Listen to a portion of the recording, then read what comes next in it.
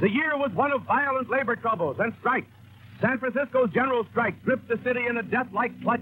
While an auto accessory workers' strike in Toledo, state guardsmen had to resort to tear gas, lead, and cold steel to curb the temper of the strikers. In Minneapolis, a truck driver strike was climaxed by severe riots and fights between the strikers and the police, with many casualties. Warfare in the streets, civic strife at its worst.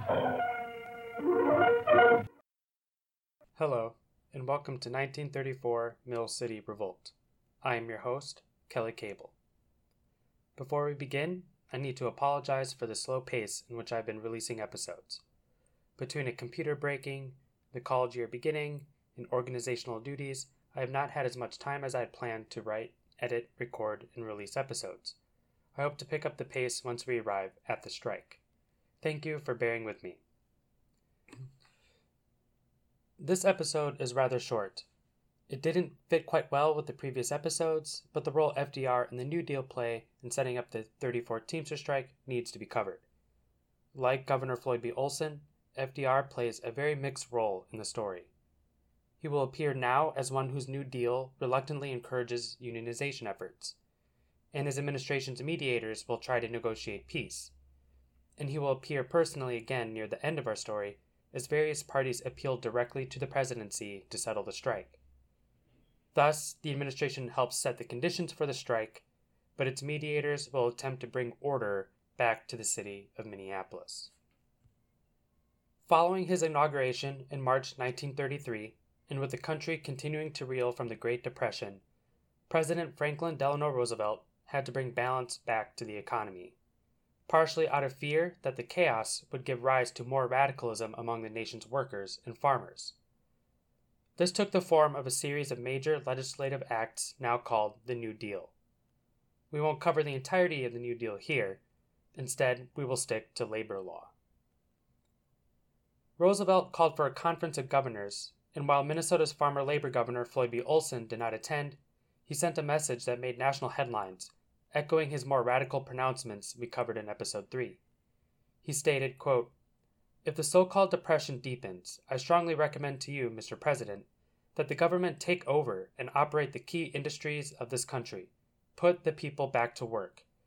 If necessary to relieve public suffering, the government should not hesitate to conscript wealth."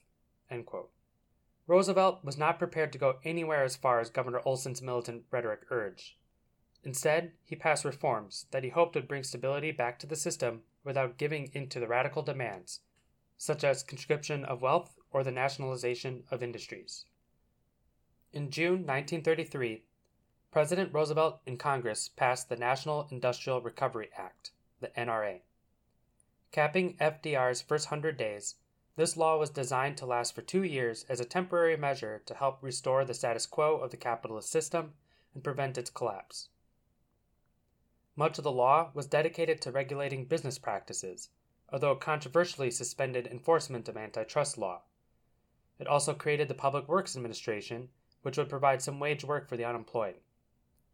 Most contentious was Section 7A, which recognized the right of workers to unionize and collectively bargain without interference from employers.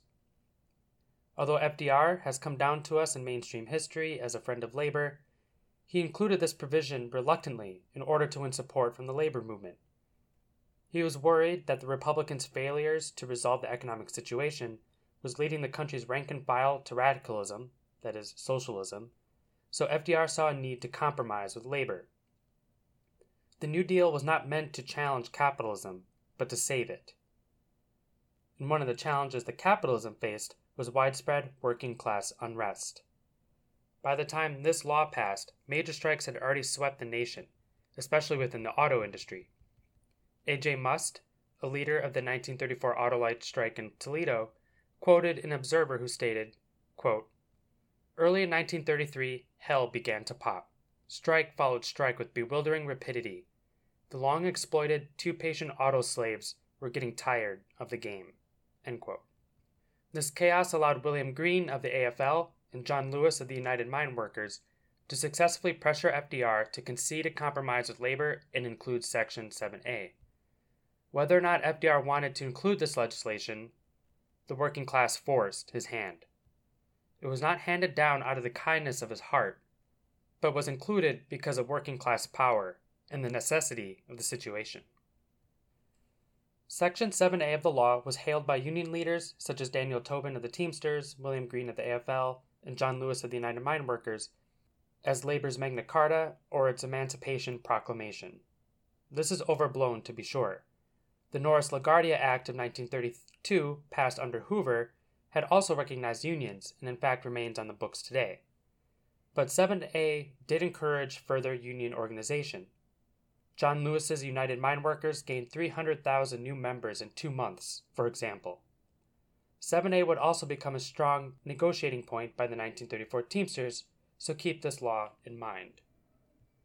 Section 7A of the National Industrial Recovery Act of 1933 reads as follows, quote, "Employees shall have the right to organize and bargain collectively through representatives of their own choosing, and shall be free from the interference, restraint, or coercion of employers." End quote. In his July 24th fireside chat, FDR addressed the nation's workers regarding the law. In it, he called for the workers to show patience, understanding, and cooperation. He said, quote, "The workers of this country have rights under this law which cannot be taken from them, and nobody will be permitted to whittle them away. But, on the other hand, no aggression is now necessary to attain those rights. The whole country will be united to get them for you. The principle that applies to the employers applies to the workers as well, and I ask you workers to cooperate in the same spirit." End quote. FDR thus tried to use the language of cooperation and harmony, rights and laws, which we've seen before from the Citizens Alliance, mind you, to seduce workers from their so-called aggression, that is, strikes. The urge to civility ignored the question of power. It was one thing to have words printed on sheets of paper which stated that workers have the right to unionize without fear of being fired, but it was another thing entirely for that to actually occur. Indeed, it was workers' aggression that had won them the right in the first place. Furthermore, the ACLU, yes, that ACLU, issued a report covering the time between the law's passage in June 1933 and the end of the year. The New York Times reported, quote, "The methods of that era are used flagrantly to smash labor's efforts to organize despite the NRA. At no time has there been such widespread violations of workers' rights by injunctions, troops, private police, deputy sheriffs, labor spies, and vigilantes. More than 15 strikers have been killed, 200 injured and hundreds arrested since July 1st. More than 40 injunctions of sweeping character have been issued. Troops have been called out in half a dozen strike districts. Criminal syndicalist charges are being used against active strike leaders. The National Labor Board and its regional boards, set up under the NRA, have lacked the will or the power to overcome the defiance of employers. Labor's rights to meet, organize, and strike have been widely violated by employers who fear neither General Johnson nor Attorney General Cummings. Only where labor has been well organized and has struck with determination have its rights been respected." End quote. That is, passing a law that tossed a bone to the unions and the working class was not sufficient to combat the power of the employers.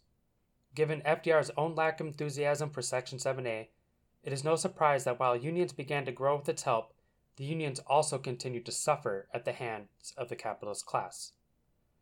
Recall the 1917 statement from the Minnesota Railroad Brotherhood I quoted in Episode 3. Quote, "The only real friend that labor can count on is itself. In times of strike, of industrial disputes of any kind, labor has to fight its own battles. Its so-called friends are not then forthcoming." End quote. Section 7A helped set the stage for the Teamsters strike. The Teamsters would return to it repeatedly as the legal justification for why they were in the right for the Citizens Alliance to recognize their union. The strike, FDR's so-called unnecessary aggression, on the other hand, would be the economic power and ultimate determiner that forced the Citizens Alliance to concede to labor's demands.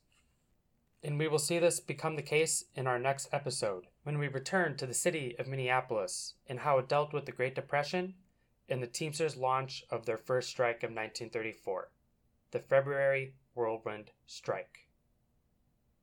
This is 1934, Mill City Revolt, and I am your host, Kelly Cable, and thank you for listening.